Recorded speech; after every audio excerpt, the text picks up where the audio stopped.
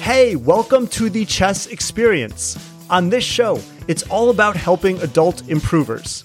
I want to make learning chess easier for you to navigate, and I also want you to have a more fun experience along the way. I'm your host, Daniel Lona, a fellow chess amateur.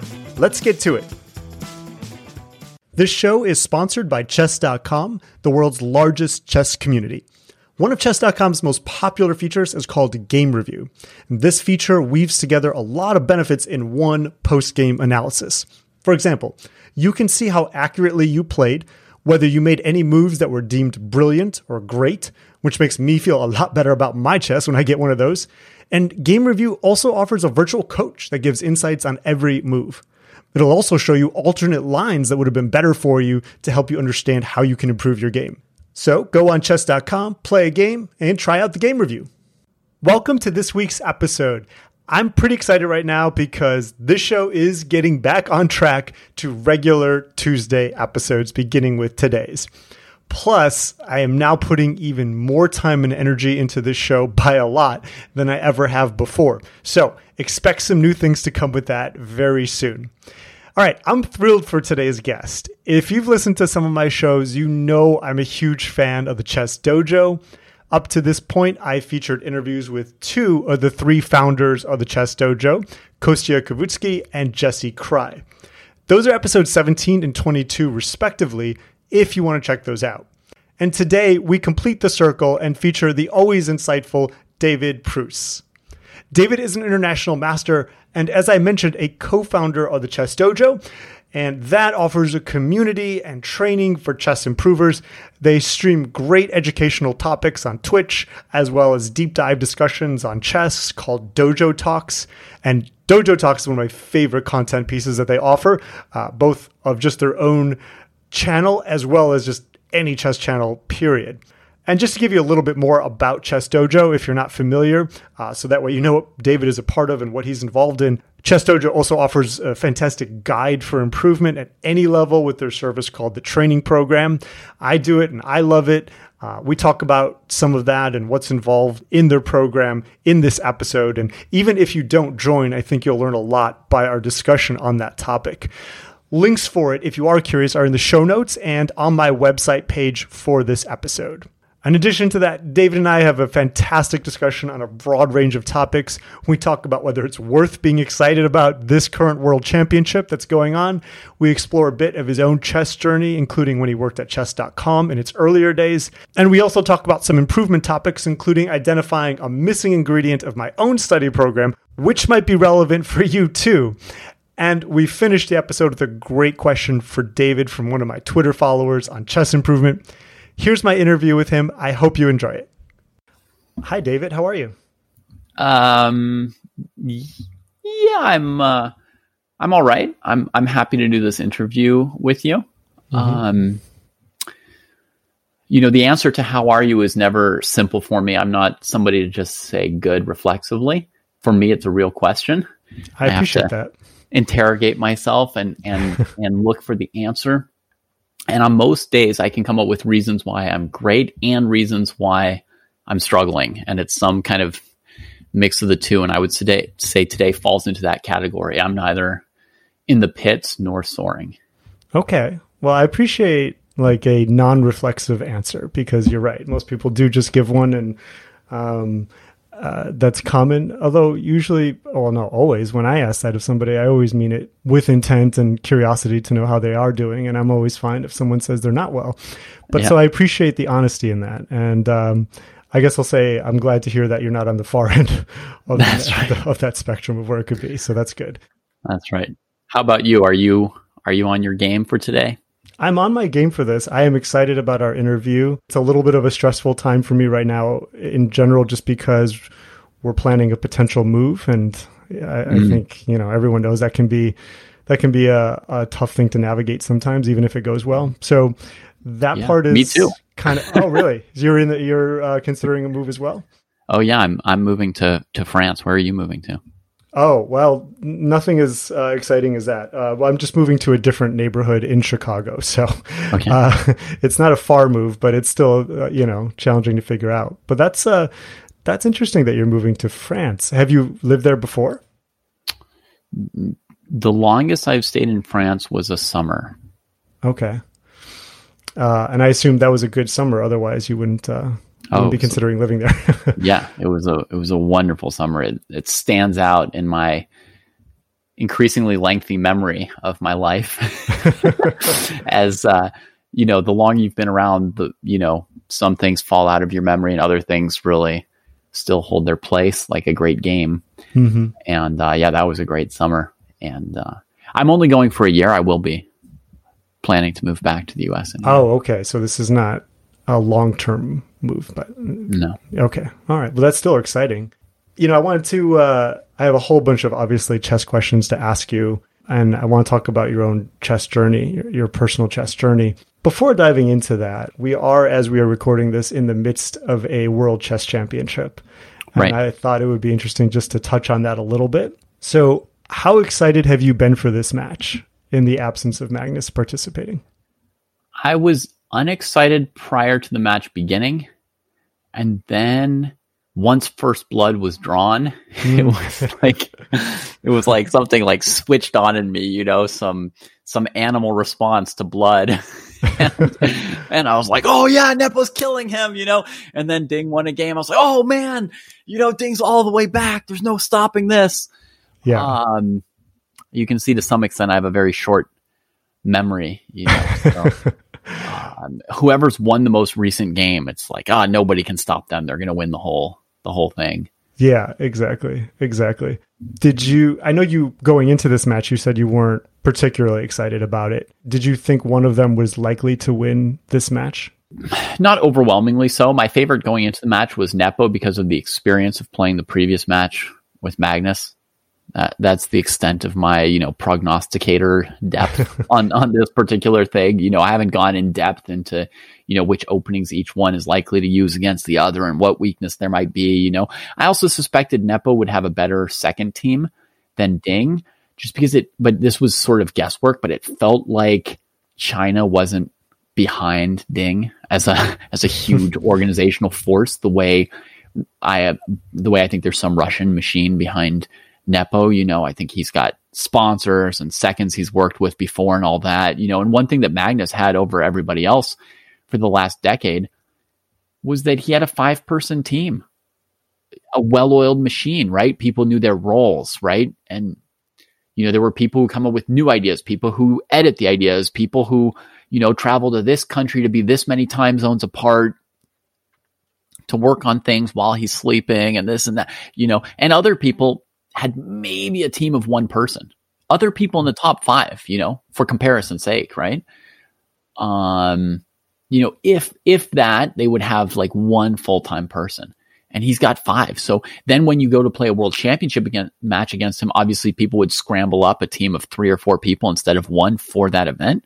But then you've worked together for 3 to 6 months, and Magnus's people, they've been working together for 10 years. So you're outgunned, right? So I thought that would be another little advantage Nepo would have, is that I thought he would have, a bit of a team with a bit of experience under its belt, in addition to him personally having his experiences under his belt. It's easy for me to forget that once Ding wins a game, right? But I imagine that Team Nepo's been working through this rest day pretty hard, and that they've got all kinds of strings to their bow. So, yeah, for sure. The fact that Ding was able to score a win at the time of this recording may be a different story when people hear this episode. I don't know. But as we're recording right now, it's tied 2-2 with each player having a win, and there being 2 draws. Do you feel that because Ding has scored a relatively early win, that his chances have gone up in winning this match in your mind? Yeah, I think that brings the match much closer to 50-50, which I think in general is a reasonable prognostication for most. Like, if most people say, I don't know who's going to win, that's kind of the most accurate guess that they could make, rather than claiming that somehow they've got a brilliant insight. And me personally, if I wanted to pretend I had a brilliant insight, I would have to watch the games live and sort of project myself into the heads of the players and see where they're using time and where they're not, and figure out, where they've got confidence. And because it's really this titanic psychological struggle also between the two players, each trying to convince the other person that they're going to win the match, right? Like if in a tournament, if you lose a game, the next day you play somebody else. It's very easy to just pick yourself up and say like, well, I'm not as good as Daniel, but I'm better than Daniela. Right? Right. And just like brush off a loss and move on to the next game. But if I'm playing you 24 times in a row, and unfortunately these matches are not 24 games, but if I know that every time I lose, I just have to play you again, it's a whole different beast, right? And once you convince me that you're going to win the match and I'm going to lose it, now I'm really in a hole, right? So a lot of it is I can only be as confident as you are unconfident. You could think conservation of confidence, right? like we go into the match, maybe we each think we have a 50% chance to win the match. And then you try to convince me that really you're going to win it. And I try to convince you that really I'm going to win it. And so we're jockeying for psychological position. I can't analyze any of that because the games are happening at 2 a.m. for me and I'm not watching them live. You have to see them live to appreciate what's going on. Yeah, that's a great insight. I don't think I appreciate that enough or considered it enough, that this idea that you are facing the same person every time. And there's a big psychological aspect to that, which is if you keep losing to that same person, it's hard to believe that you can come out ahead in the match. Maybe even hard to believe you come out in any given game if you suffer enough losses, right? Yeah. Yeah. I really appreciate that. Yeah. I mean, there was a world championship match, Kasparov-Kramnik, where at some point Kasparov he was behind and he offered a draw with white in like 13 moves or something like that. And, a real expert who's watching closely can see that moment and say like, well, this guy doesn't seem to think he can win. Yeah. Like it's almost like unless Kramnik falls into a specific opening preparation and a trap, not in the sense of blundering your queen like the rest of us do or blundering a piece or something, but like a trap, like something that puts him in a really dangerous, precarious position.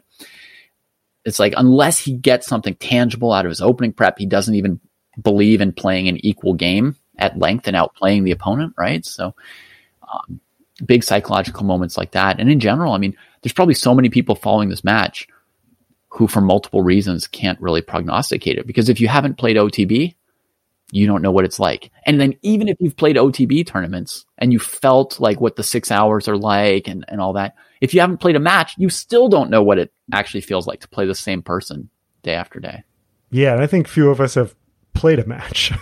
Very, very rare. There's Yeah. probably, I mean, I don't know how many listeners you have, but I'd be surprised if you've got more than 5 listeners who have played an OTB match that was more than 8 games long, right, against another opponent.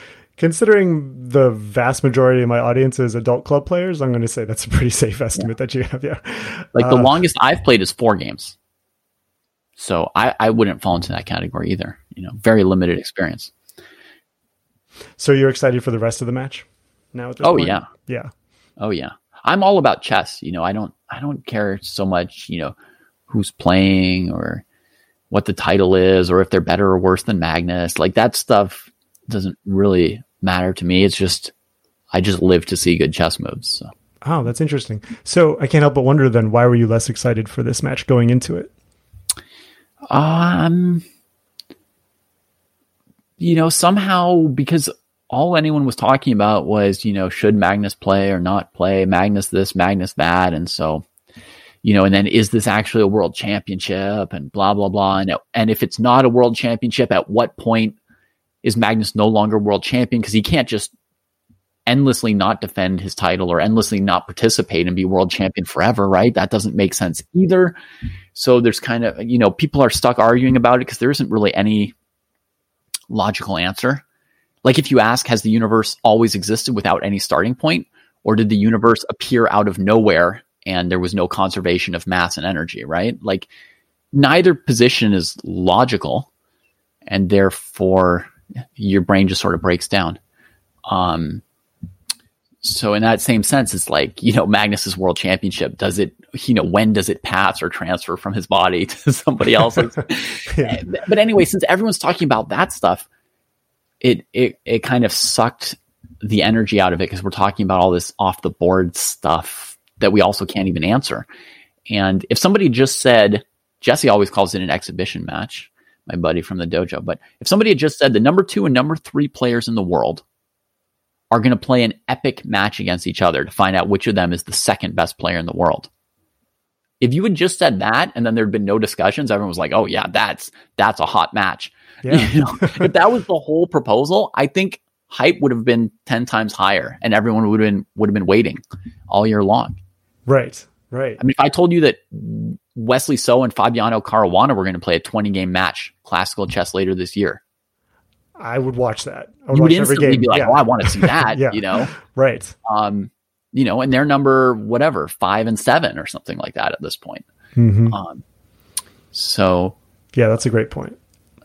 Yeah. I can see why all that discussion kind of saps a bit of the enthusiasm for the match. But yeah, now that it's begun and we have, I think, a pretty dynamic match so far, that I think it's pretty easy to get excited about it, honestly. Yeah. Beautiful match. And for my sake, I hope the players don't settle down. When people ask what's the quality of play, the more draws there are, to some extent, the higher quality of play. But I like the blood. So, right. So I hope they keep going for chances, I think H3 was a really stupid opening choice by Ding. And, but I hope they keep going for stuff like that.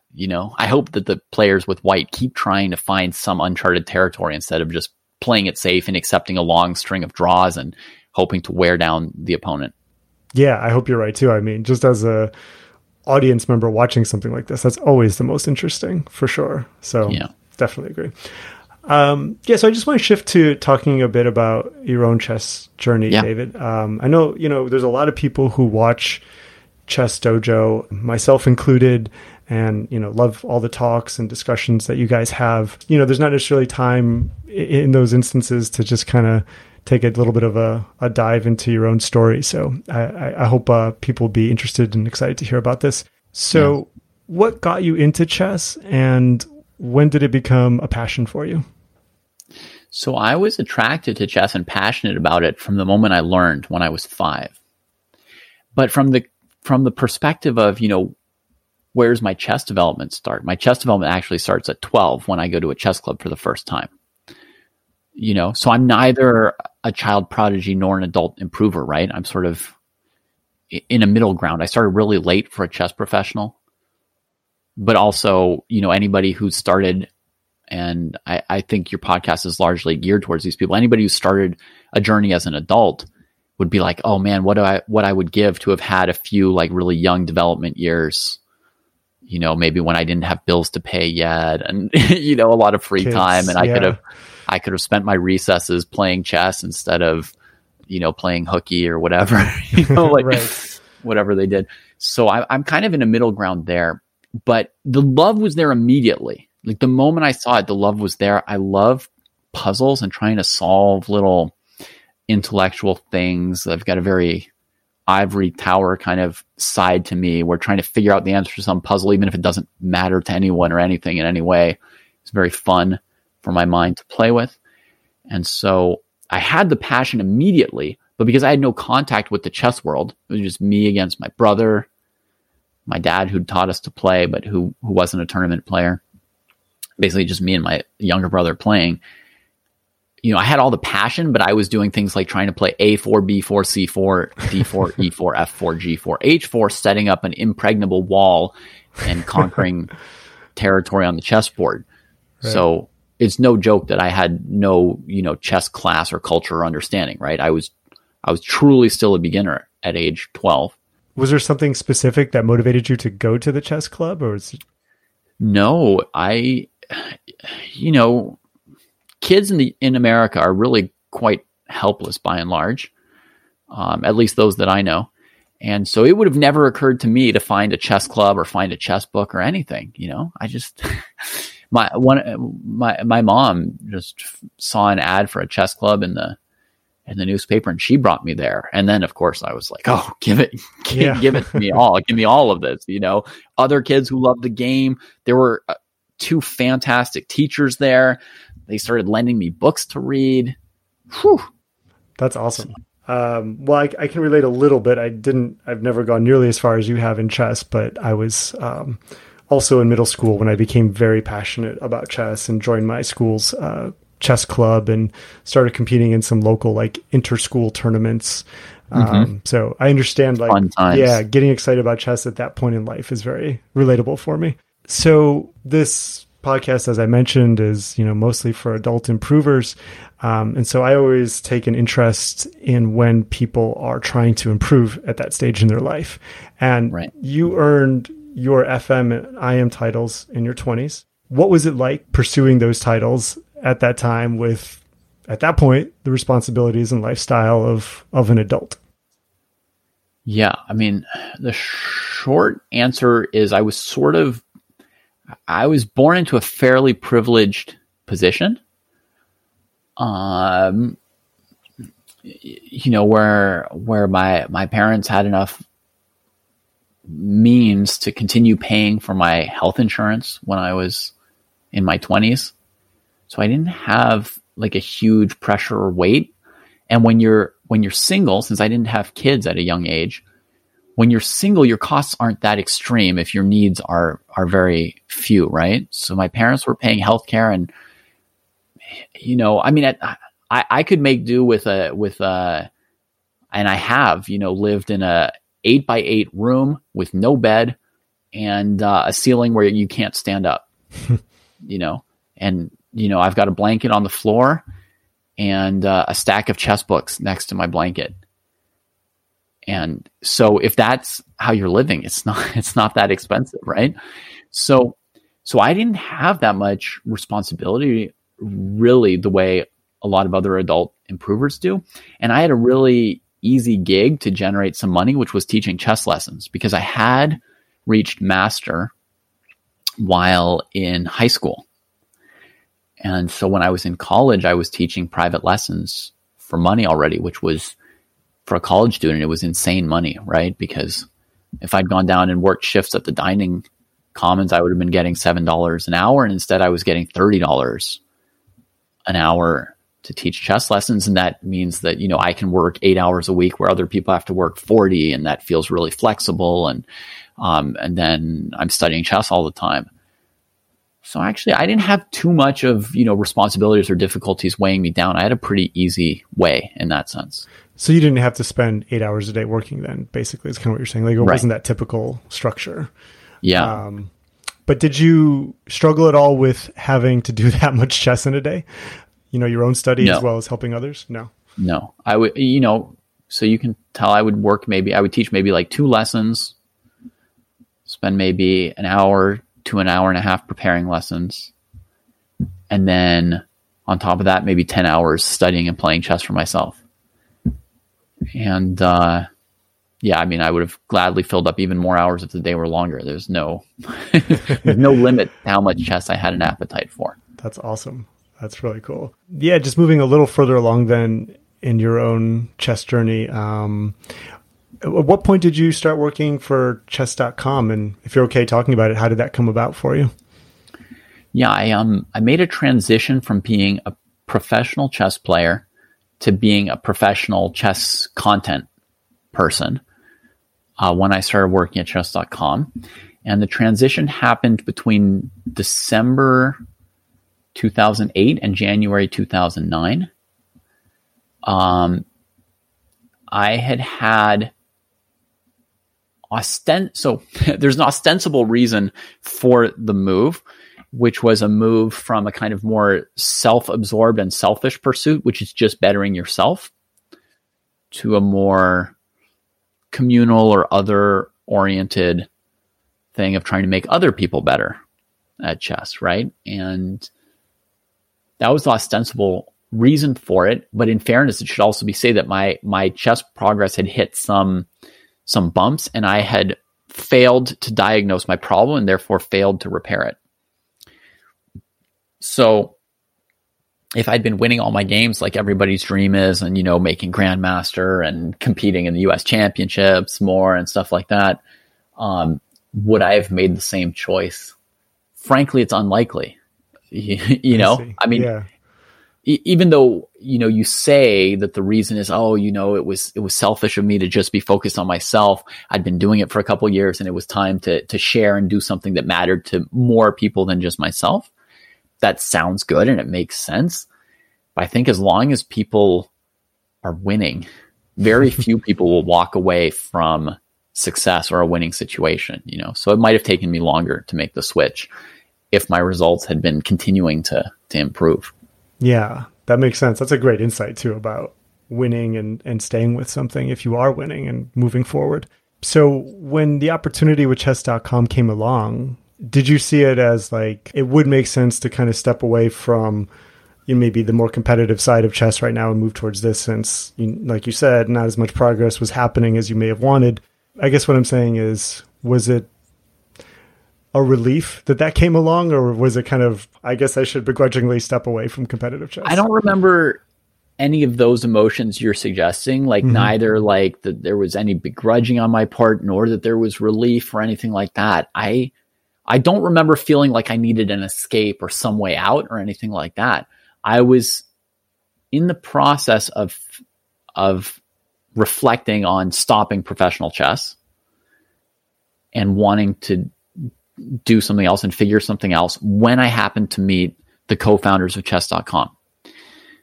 And the timing just, I think, happened to be perfect because they had launched this site and it had been live for a year and a half, maybe. Maybe they'd launched it in May 2007. So maybe a year and a half when I met them in December.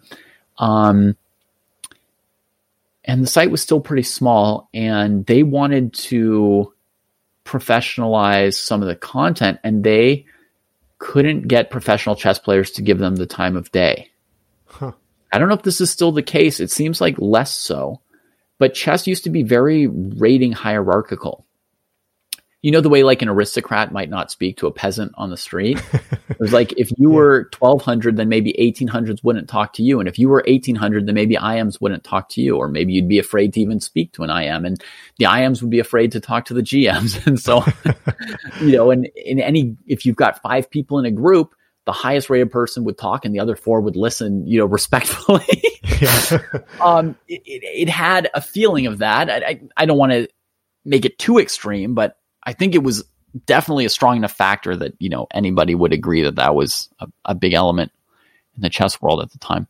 So, they were enthusiastic lovers of chess, Eric and Jay, but they didn't have titles, and they would contact, IMs and GMs and famous chess people and just not even get answers in general.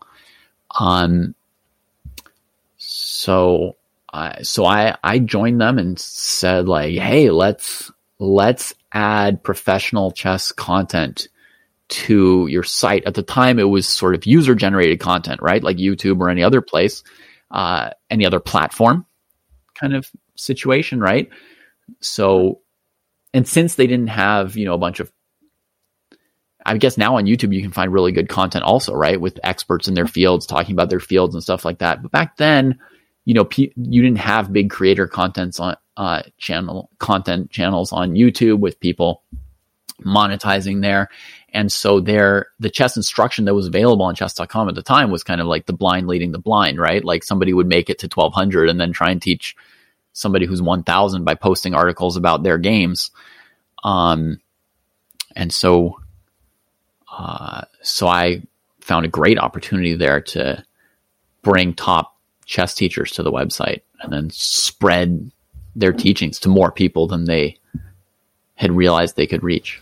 That's interesting. Yeah, I had no idea that you were involved with bringing professional content to chess.com in its earlier days.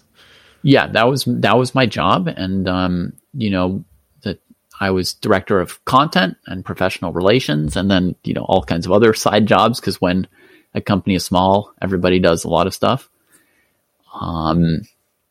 But, first they were just looking like, would I, write them an article or something like that? That was like the minimum ask, right? Can I provide any professional chess content? And I said, all my friends are professional chess players, right? Like I can bring you a whole system of chess content. How long were you at chess.com? 4 years and a month or two. Okay. And then it was about, I guess, several years after you had left chess.com that you became part of Chess Dojo, right? Yeah. I mean, there's a gap of 7 years there probably. Okay. Something you mentioned when we talked prior to this interview really interested me. You said that you were attracted to working and building Chess Dojo because you felt at that point in your life you didn't do as much in chess as you wanted. What at that point did you still want to do in chess?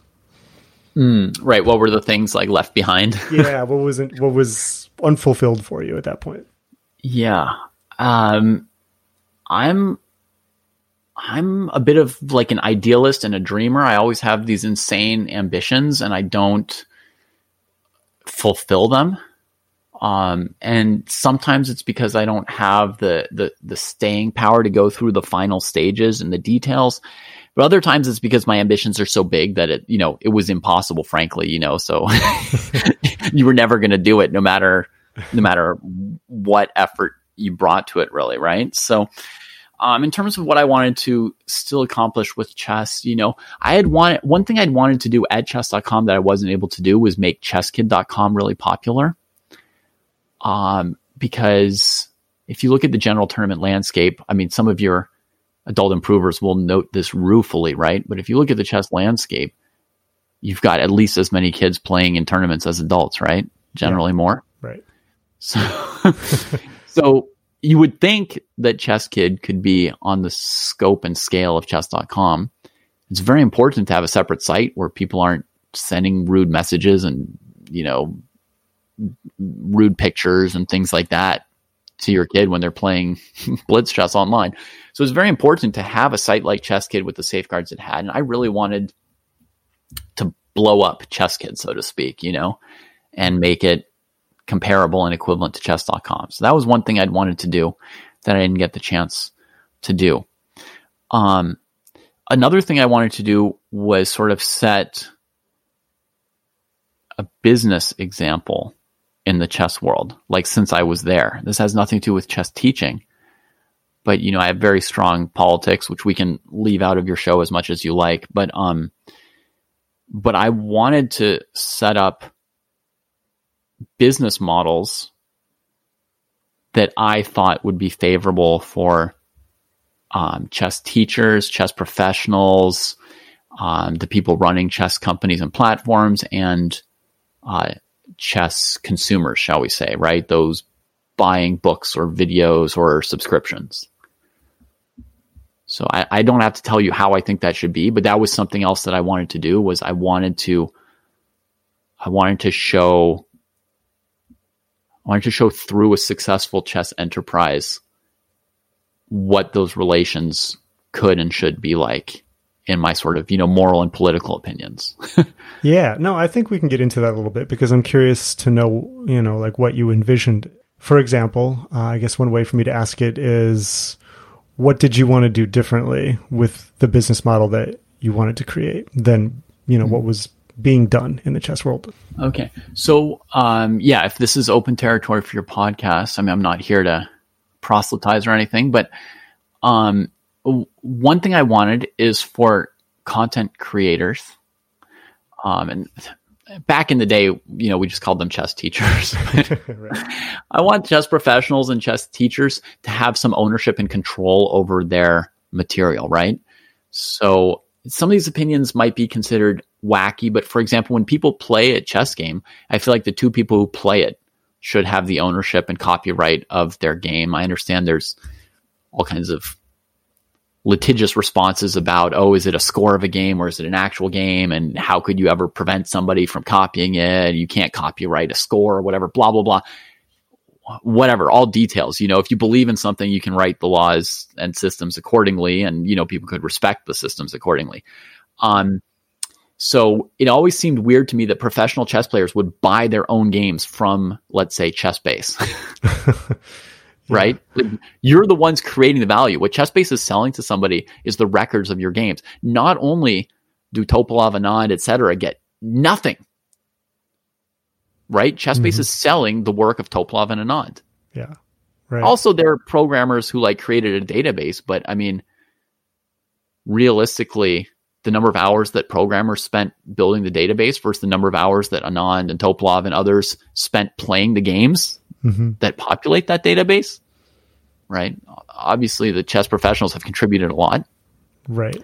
So that not only are they not getting paid for it, but aspiring, IMs or not top GMs who are working their way up, we're buying databases with our own games in them. So that's an example of something I think a lot of people have a different opinion on that, but that's an example of owning your own work. I feel like people should own their games. And then same with when you write a chess book or record a chess video or something like that, the normal business model is always that there's some kind of a publisher who owns it and they pay you a lump sum for your work, generally. And then there's also systems with royalties, right? But in general, and I'm sure there's variety everywhere, but in general, I think you don't really own your work after you've published it, because somebody has published it for you and they've got the overall rights, even if you get some percentage back. And, even to this day, if you go and put work on YouTube or Twitch or somewhere, huge mega corporations like Amazon and Google get the lion's share of the revenue from your work. If you record a chess video for, at the time, the Internet Chess Club, now chess.com, Play Magnus when it was a separate entity, in general, they'll give you some lump sum, like $50 or $100 or something like that. And then they are free to make whatever money in perpetuity off of your work. So I would love for chess teachers to, sort of own their work in some form. Well, I think those are really interesting points. And I think, your arguments for that are very compelling. And I don't think I really disagree at all with anything you're saying. Oh, and I didn't address another stakeholder in the whole equation. Yeah. Another, very simple, important piece is I wanted to drive prices down. That's the other thing I wanted to do. I see. So I wanted to make the stuff available so that when you record a video, I want your video to be able to go to 50,000 people, not 1,000 people or 100 people. And I want the price of that video to come down to, 10 cents accordingly, right? And you're still getting, so the chess creator is still getting a nice, consistent income over the years. That's quite considerable. And it's accessible to people around the world. You don't have to have a high paying job in a first world country to be able to buy a couple good instructional chess videos if they're costing 5 or 10 cents. So those were the things that, at least in part, interested you in becoming part of Chess Dojo, right? To pursue some of those things. I also have hundreds of other, specific ideas of teaching content I wanted to do, or reality chess TV shows that I wanted to do. So there was a lot. I've never written a chess book. The most I did was the longest single piece of work I did was a course on weak color complexes on chess.com through a product that used to be called Chess Mentor, and now it's probably through Chess Lessons. I really enjoyed doing that. And there are people who understand chess much better than me, but there are one or two things that I would really like to put together and teach that are a little bit in my wheelhouse. And then I think I'm a good teacher. So even if I don't understand the material at Magnus Carlsen's level, there are a couple things where I feel like if I put my teaching touch on it, it would be worth putting it out there. Oh yeah, absolutely. I definitely don't subscribe to the idea that someone has to be at a GM level or higher to teach chess well. Yeah, absolutely not. Especially since most people aren't aspiring to that level anyhow. As far as talking some more about Chess Dojo, I just want to talk about the training program. We'll talk about other stuff too in regards to Chess Dojo, because I know you said you wanted to kind of expand what ensure that, Chess Dojo isn't known only for its training program, but it is one of its most popular things happening right now. So let's just start with just a quick summary of it for anyone who's not familiar with it yet or doesn't know much about it. Can you just offer a brief overview of what it is? Yeah. So it started with a topic for Dojo Talks, which, as I understand it, is another chess podcast now. But that's our, approximately weekly talk show we do. And we had a question, a topic for the week, which was, can you create sort of a universal training system? And I thought, kind of unlikely and hard to do. But then, in addition to discussing whether or not it was possible, we then set out for 3 months to see if we could kind of do it as a follow-up to that episode. And that's, one of the really fun things of working with guys like, Jesse and Kostian, also having your own control. It's like, if you were hundreds of people working together, you would lose a lot of control. And if you're one person, you only have access to so many ideas, right? So when you've got a small group of people, it's really cool because you can harness all these ideas and creativity, but you can also have some direction and run with it. So we ran with it and we created it, and it was surprisingly close to an affirmative answer to our original topic. Now I'll give you a brief overview of what's in it. It basically gives a task list, all the do's and don'ts for any rating level that there exists, from 0 up to 2,500 FIDE. And it lays out, here are the 10 or 20 or 30 things you need to do to go up 100 rating points, basically.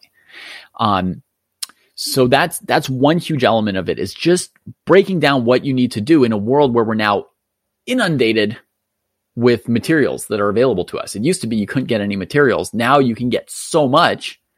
You can access 10 million hours of free Grandmaster lectures, and you don't know which ones you should do, right? Or which new course you should study or book you should read, whatever.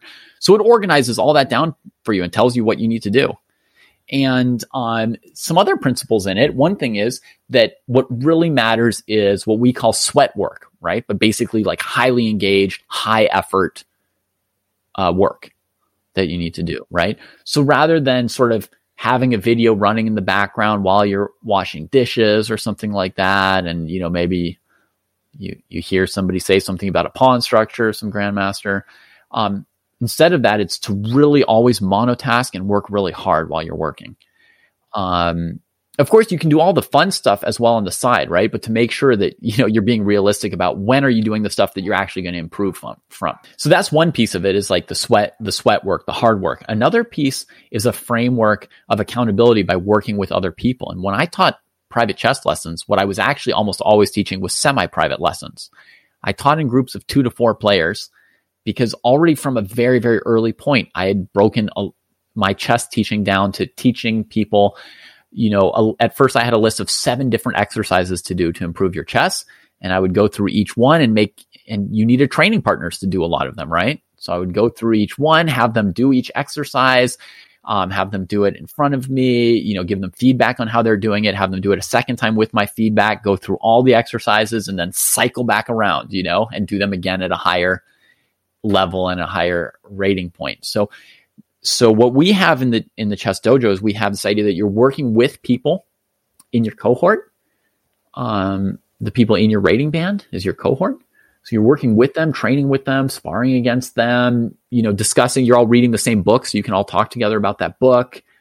You can show each other your games. Then we also have what we call the plus, the equal, the minus, right? So your cohort is your equal. Plus is you have access to people a couple bands above you who have to review your stuff for you sometimes, right? And the minus, you have to try and teach stuff down to other people. Everybody learns in different ways, right? Some people are going to learn how to checkmate with king and queen only once they've taught somebody lower rated than them how to do it. Only then is it really going to sink in. King and queen against king may be a bad example because it's not super difficult maybe, but choose something like the Lucena position. That's super hard, right? Mm-hmm. So like a rook and pawn against a rook and a certain technique for winning it, right? A lot of people, they could watch it 10 times in a row and never get it until they do it.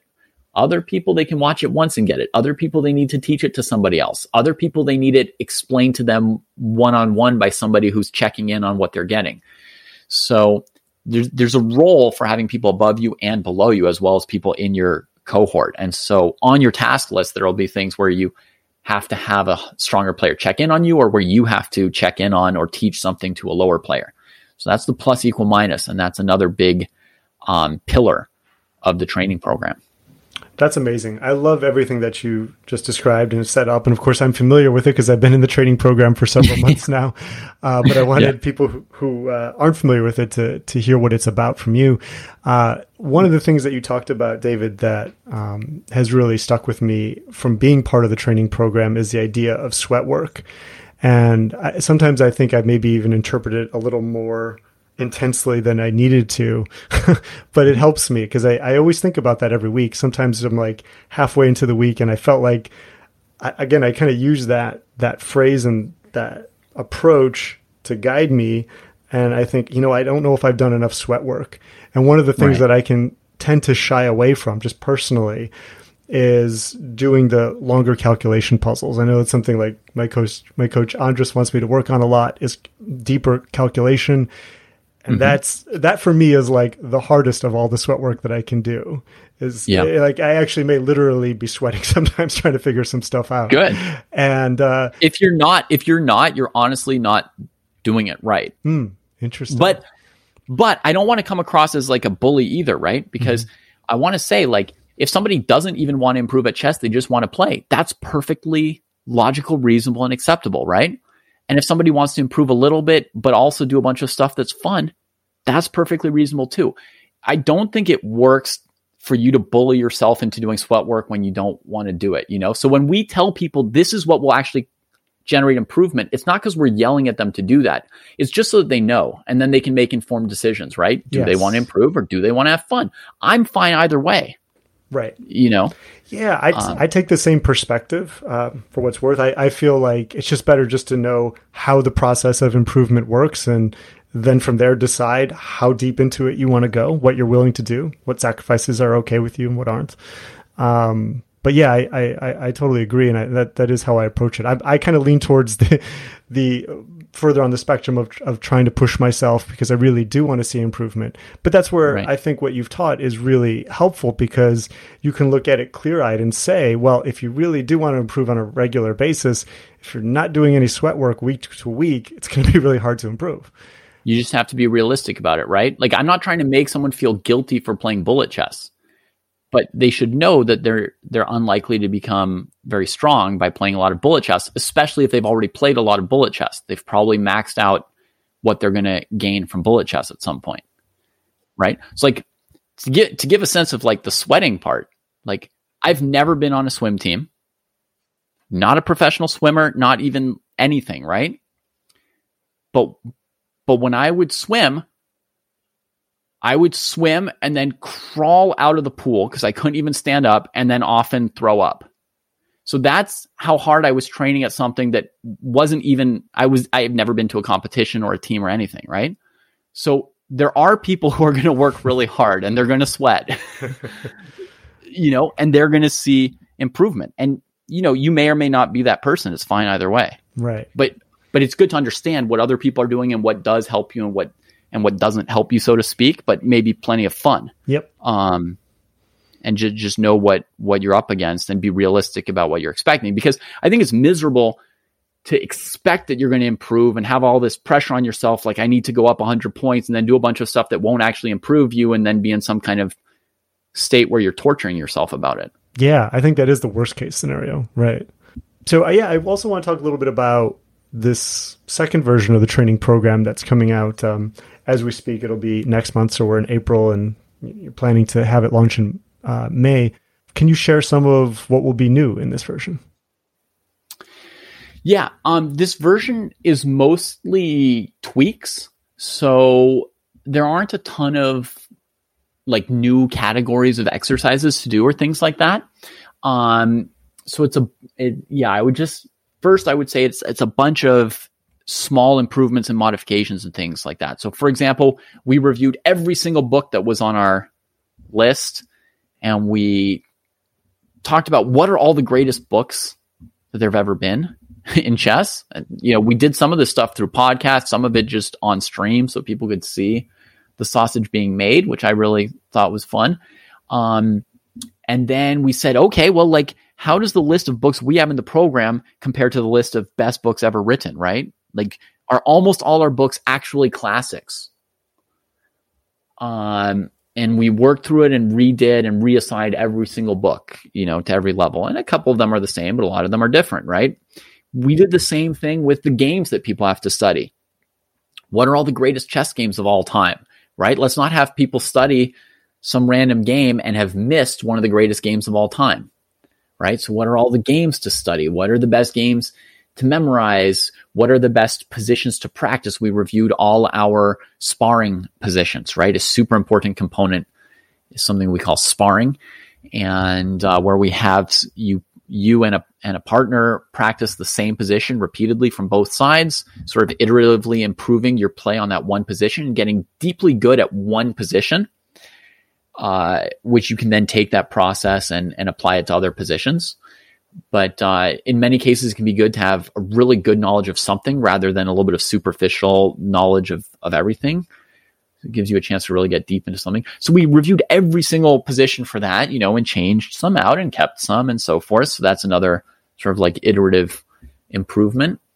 And then like another thing we did is just some quality of life improvements, because what we had before, it was like a Discord server where you can ask questions and a scoreboard in a Google document where you can check off what you've done, and a task list on a Wix website and blah, not very coherent. And some people would struggle to navigate the pieces just from a user experience. Mm-hmm. And one of the things that people weren't doing enough, at least according to us, constantly reviewing the scoreboard and seeing what was and wasn't being done. And also we wanted to check, like, people doing which things are getting more rating points. That's an interesting question, right? I'm sure for you, you would want to know the answer, right? Exactly. Like, do people who are playing games get more points, or people who are studying games, or people who are analyzing their own games, or people who are watching chess video? Like, what is giving you the most benefit, right? So we're constantly checking the scoreboard ourselves, right? To see what's what. And we noticed that people were not doing the sparring enough.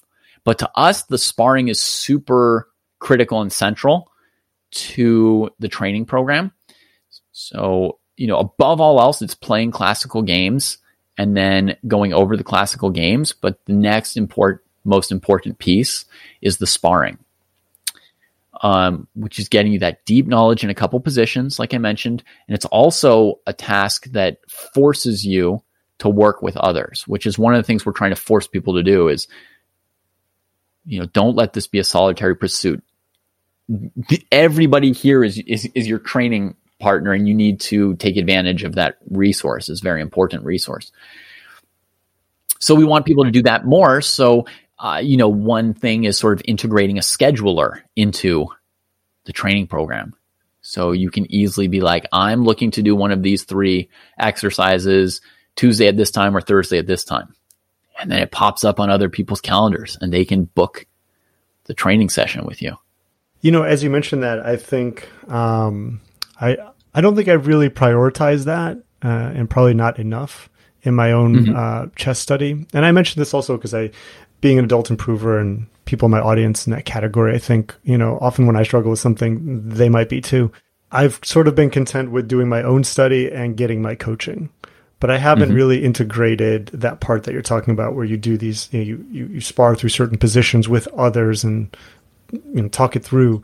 That really hasn't been a part of my improvement experience, but it's fascinating to note, as you said, that is one of like the biggest things that yields improvement, right? According to your research in the dojo.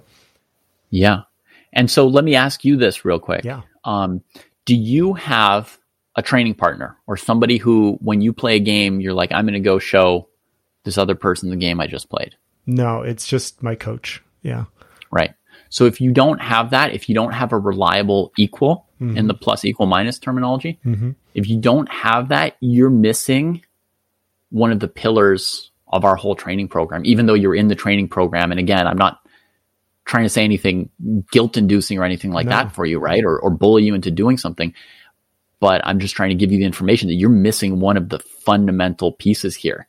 And that's something that we need to do a better job of, is getting that message through to people, right? So everybody out there listening to this podcast, get yourself a chess buddy. That's task number one. That's priority number one. That's really helpful to learn and know. And I'm one of those people who wants to get as much improvement as I reasonably can with my schedule. So that's something I'll definitely be adding, and hopefully other people listening will too. Yeah. So I'm just trying to diagnose for you, and that's going to be easier than the really hard calculation puzzles that you're shirking. This is true. Just talk to somebody. I mean, you're doing this podcast. I know that means that you have no trouble having conversations with people. For some people, it's a challenge to go out and talk to somebody, but for you, this should be a slam dunk. Like, you just find somebody who wants to talk about chess with you every now and then. Yeah, right. Absolutely. No, that's a great tip and advice. I love it. So just to kind of expand a little bit our discussion on what Chess Dojo offers, because as I said, when we talked before this interview, you mentioned that you wanted to be sure that people knew the Chess Dojo was known for more than just the training program. So what are a couple of other key areas that you want people to be aware of with the Chess Dojo? Yeah, I don't want us to be like killjoys where people are, embarrassed to talk to us if they haven't been doing sweat work or something, right? Right. Like, these guys are always, making fun of bullet chess and you guilt tripping people who haven't done really tough puzzles. They want us to all read Dvoretsky at 1200. No. Have a lot of fun. We filled our program with like the most entertaining chess books there are. But as you're alluding to, we want to be doing game shows on Chess Dojo. We want to be doing chess reality shows. We want to be just hanging out and having fun and, making up stupid rhymes about chess and all of the fun stuff around chess culture, and we do manage to keep our talk show up, right? Which is an example of something that, you're not going to get much better in general listening to our dojo talks, right? Yep. But totally agree. You can get in a few laughs, right? Every time Jesse says something, more or less. Just kidding, Jesse. But we want to be a fun place. I don't know if you know this show we did, Ultimate Sensei. Yep. But that was kind of a watered down take of an idea that I had way back when I was at chess.com, but I didn't have. Chess.com had limited resources then. Now, a lot of your listeners may be like, what? That's a giant corporation. They could do any project they want. But at the time, we didn't have necessarily that many resources. And, I had a lot of responsibilities. But already back then, I had this idea. I wanted to do a chess reality show where basically you take a bunch of players who are in some rating band, say 1400 to 1600, one of the classes, right, that USCF tournaments are divided into. And you start them out 6 months before the World Open. And then you've got another set of competitors who are the teachers. And those teachers get to each draft, 2 to 4 players. You can use different parameters, right? They draft 2 to 4 players that they're going to coach for those 6 months.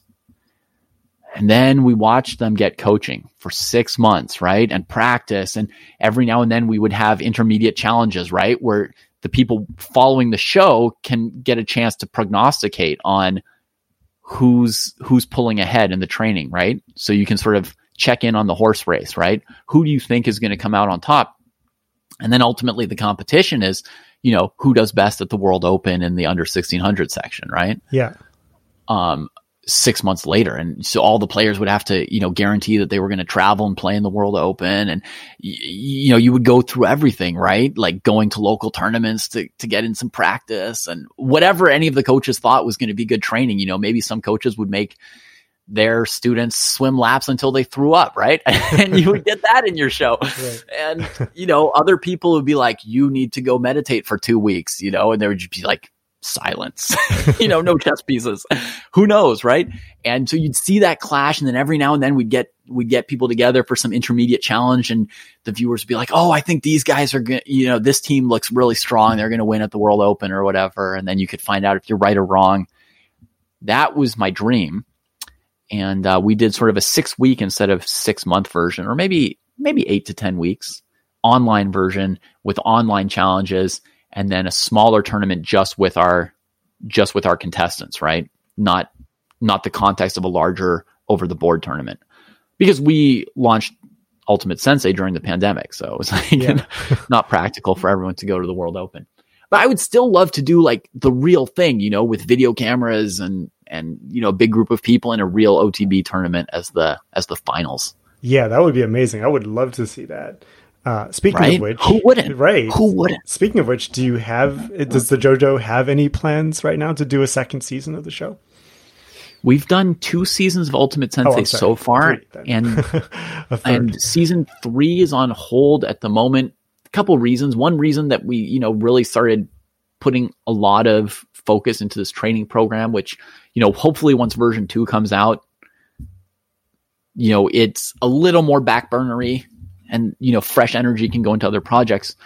And another thing that the Ultimate Season Sensei 2 was riddled with a couple problems. So that was, and when you do anything in real life, you may think your idea is great when you're at home typing into a document, and you got plenty of water to drink and nobody telling you you're an idiot.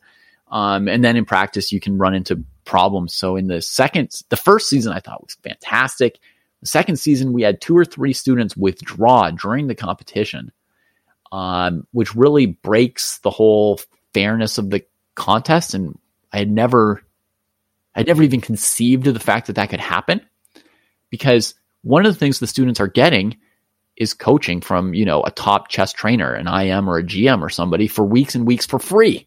So I thought it's a done deal for like the students, this thing's like amazing. Plus then they're competing for cash, right? Yeah. So, wow. But the cash prizes that we were able to offer as like a very small teaching channel where, we earn less than we would if we were just teaching lessons, honestly. But the cash we could put up was much less than the value of, 10 weeks of private lessons. Sure. Yeah. I mean, just the private lessons alone should be incentive enough. Yeah. So I never imagined that could happen. And then, at that point, for a coach who drafted players to put in replacement players, how do you do it in any way that's fair, since the players come out of a draft, right? And people have been working with the coach for different lengths of time at that point. And, oh man, it was just, that was a nightmare and really, it hurts, because in practice you have to put this stuff together and you're a person with limited hours. And when you run into problems, it really disincentivizes you from making that huge effort again the next time. Yeah. Yeah. Oh, that's too bad. But hopefully the next round, whenever it comes out, will not. Yeah. Hopefully there will be another round. I mean, I still think it's a fantastic concept, and I would just like to stretch it out and bring in OTB events and so forth. Yeah. I'd be a big fan of that. I kind of missed, I was starting to get much more engaged with different parts of the community, but I kind of missed watching that live when it happened. So, but I know that I'd be a big fan of it. So I'd definitely love to see that. Just two more questions for you, David, just to kind of wrap up our conversation. One is, you may have noticed this online. I solicited questions from my Twitter followers on chess improvement, if they had any. My favorite one came from the follower Sir Rooksky. He asks if you were to start your chess journey all over again, what advice would you give to yourself to accelerate or make more efficient your improvement? Yeah. That was also my favorite question. And, I tried to come into this fresh and not like review any interview questions, even though we had a small pre-conversation. I had some ideas where it might go, but I wanted to come into fresh. But I did see your tweet and I saw that question. I was like, that's a great question. Yeah. That's the kind of question I would want to ask somebody. And for me, the answer is really clear. I would tell myself, look, if you want to be the world champion, you're going to have to work on your backhand much sooner. If you're serious. So I had my own unrealistic thing, which is that I was trying to become the best player in the world while not working on my weaknesses. Does that make sense to you, that I would try to do that? Well, I can understand why that might happen, but yeah, I get the illogic of it. Yeah. Yeah. So I was like, I'm just going to, make the position so complicated and outcalculate everybody so hard that I don't even need to be able to win a 2-pawn up endgame. Like, it's just going to be, they're tipping their kings over in the middle of the board as my army, chases them around ruthlessly. But, there's this, you reach a point where your opponents are 2,600 and it's completely unrealistic, Yeah. So I had some weaknesses, And I got really far just enjoying my strengths and continuing to work on my strengths. And it's not that that's not a good way to learn. I still have plenty of students who I encourage to learn that way and to just, I would say to you maybe like, hey man, you hate doing that really hard calculation. Just leave that as a weakness and enjoy chess, and do the stuff you like. You just need to be realistic. Like if that's your approach, you've got some kind of a limit, which is you're not going to become the world champion if you can't play endgames, have no patience, and don't defend, right? Like that's a little bit too much. Right. It's just a touch too much, So, and whichever choice I would make would be fine, right? Again, I'm not telling young me which thing to do, right? I'm just saying like, if you want to be world champion, you're going to have to work on your weaknesses sooner. Yeah. And if you're happy not being world champion, then, don't torture yourself about the fact that you're not making world champion and just enjoy trying to play your fun chess, And I went back and forth between trying to learn stuff from my weaknesses and then being like, oh no, it's not as fun. Let me go back to just like playing the fun stuff, and then being frustrated at the limitations of things like, the King's Gambit not being good, just like choosing between playing the King's Gambit or the Ruy Lopez, right? Yeah. Like the Ruy Lopez requires patience and the ability to convert small advantages and play end games, which I didn't have those abilities. So sometimes I would play the Ruy Lopez to work on those weaknesses. And other times I would play the King's Gambit and then I would have more fun, but also, against a prepared opponent, I would just get terrible positions, but I never had a clear answer to myself of which I wanted to do, right? Mm-hmm. Like I hadn't decided for sure if I was trying to become world champion or trying to enjoy chess. And so it's like, if you're running around with unresolved tensions inside yourself, even you don't know what you're trying to achieve. And that means you probably won't achieve whatever it is. Yeah. Well, I think, even though your goal at the time was world champion, I think the lesson that you got out of that, correct me if you think differently, is relevant at almost any level, because it kind of comes back to this theme that you discussed earlier of just being clear-eyed about what's necessary for kind of any given level of skill or expertise that you want to achieve. Yeah. Yeah. Exactly. So don't tie yourself up in internal knots, with some kind of internal contradiction, right? Right. Like if you want to go from 1400 to 1600 and there's a way to do it, then you have to decide, like, do I really want to do it? And if you don't want to do it, then accept that you're going to stay at 1400 and you're going to enjoy it in your way, but you're going to enjoy playing the games the way you do, and you're not going to be upset that you didn't get to 1600. And if you decide you do want to get to 1600, then don't not do the work to get there. Right. So just be consistent like that, and you'll feel much more happy and at peace. Yeah. Great lesson. Great lesson. Final question for you, David. And I've had a great conversation with you. I've really enjoyed listening to everything you've had to say about your own journey and chess in general. What are you most proud of that Chess Dojo has given to the chess community and chess improvers?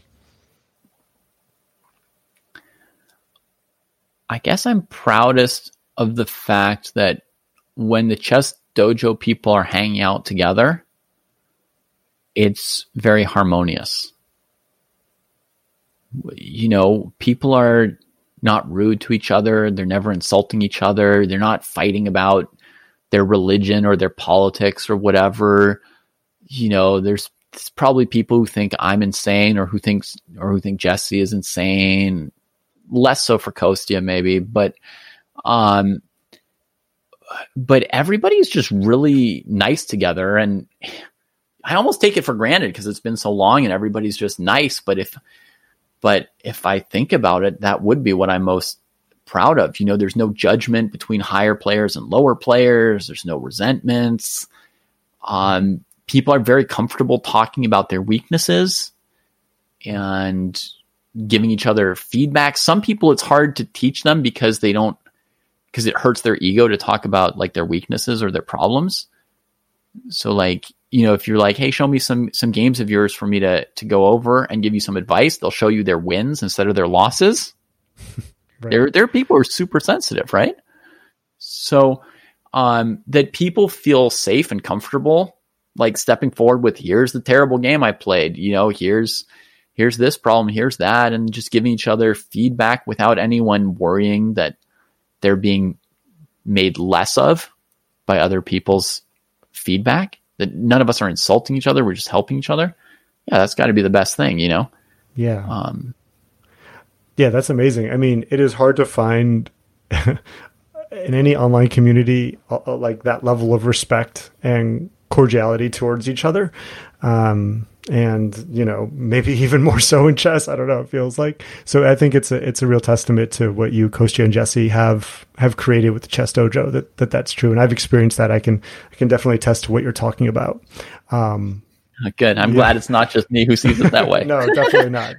No, but that's an awesome accomplishment. And it's really needed in the chess community, because I think it's what keeps people there long term, is knowing that, it's a respectful place. That's a fantastic accomplishment. And I could probably list about 10 others that I think are really awesome that Chess Dojo has given to the community, but we'll leave it at that point for right now.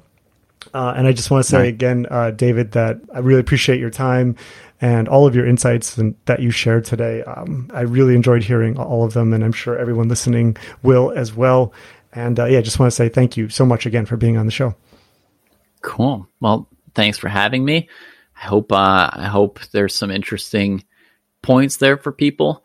And I love discussing and arguing and all that. So if anybody has any thoughts or questions or follow-ups, you can always tag me and, ask your questions, or drop into our chat and ask your questions. And we can discuss, no matter how stupid you think my ideas are or how stupid your ideas sound to me. We can discuss them all. I appreciate that part of you, David, that you are, just open to discussing and debating, even if people want to. So that's really cool of you. And again, thank you for being on the show, and we'll stay in touch. All right. Take care. Thanks for listening. This has been a production of My Business Adult Chess Academy. And that has a website with the same name if you want to look for it. You can also find me being way too active on Twitter by searching my username, Lona_chess. See you next week.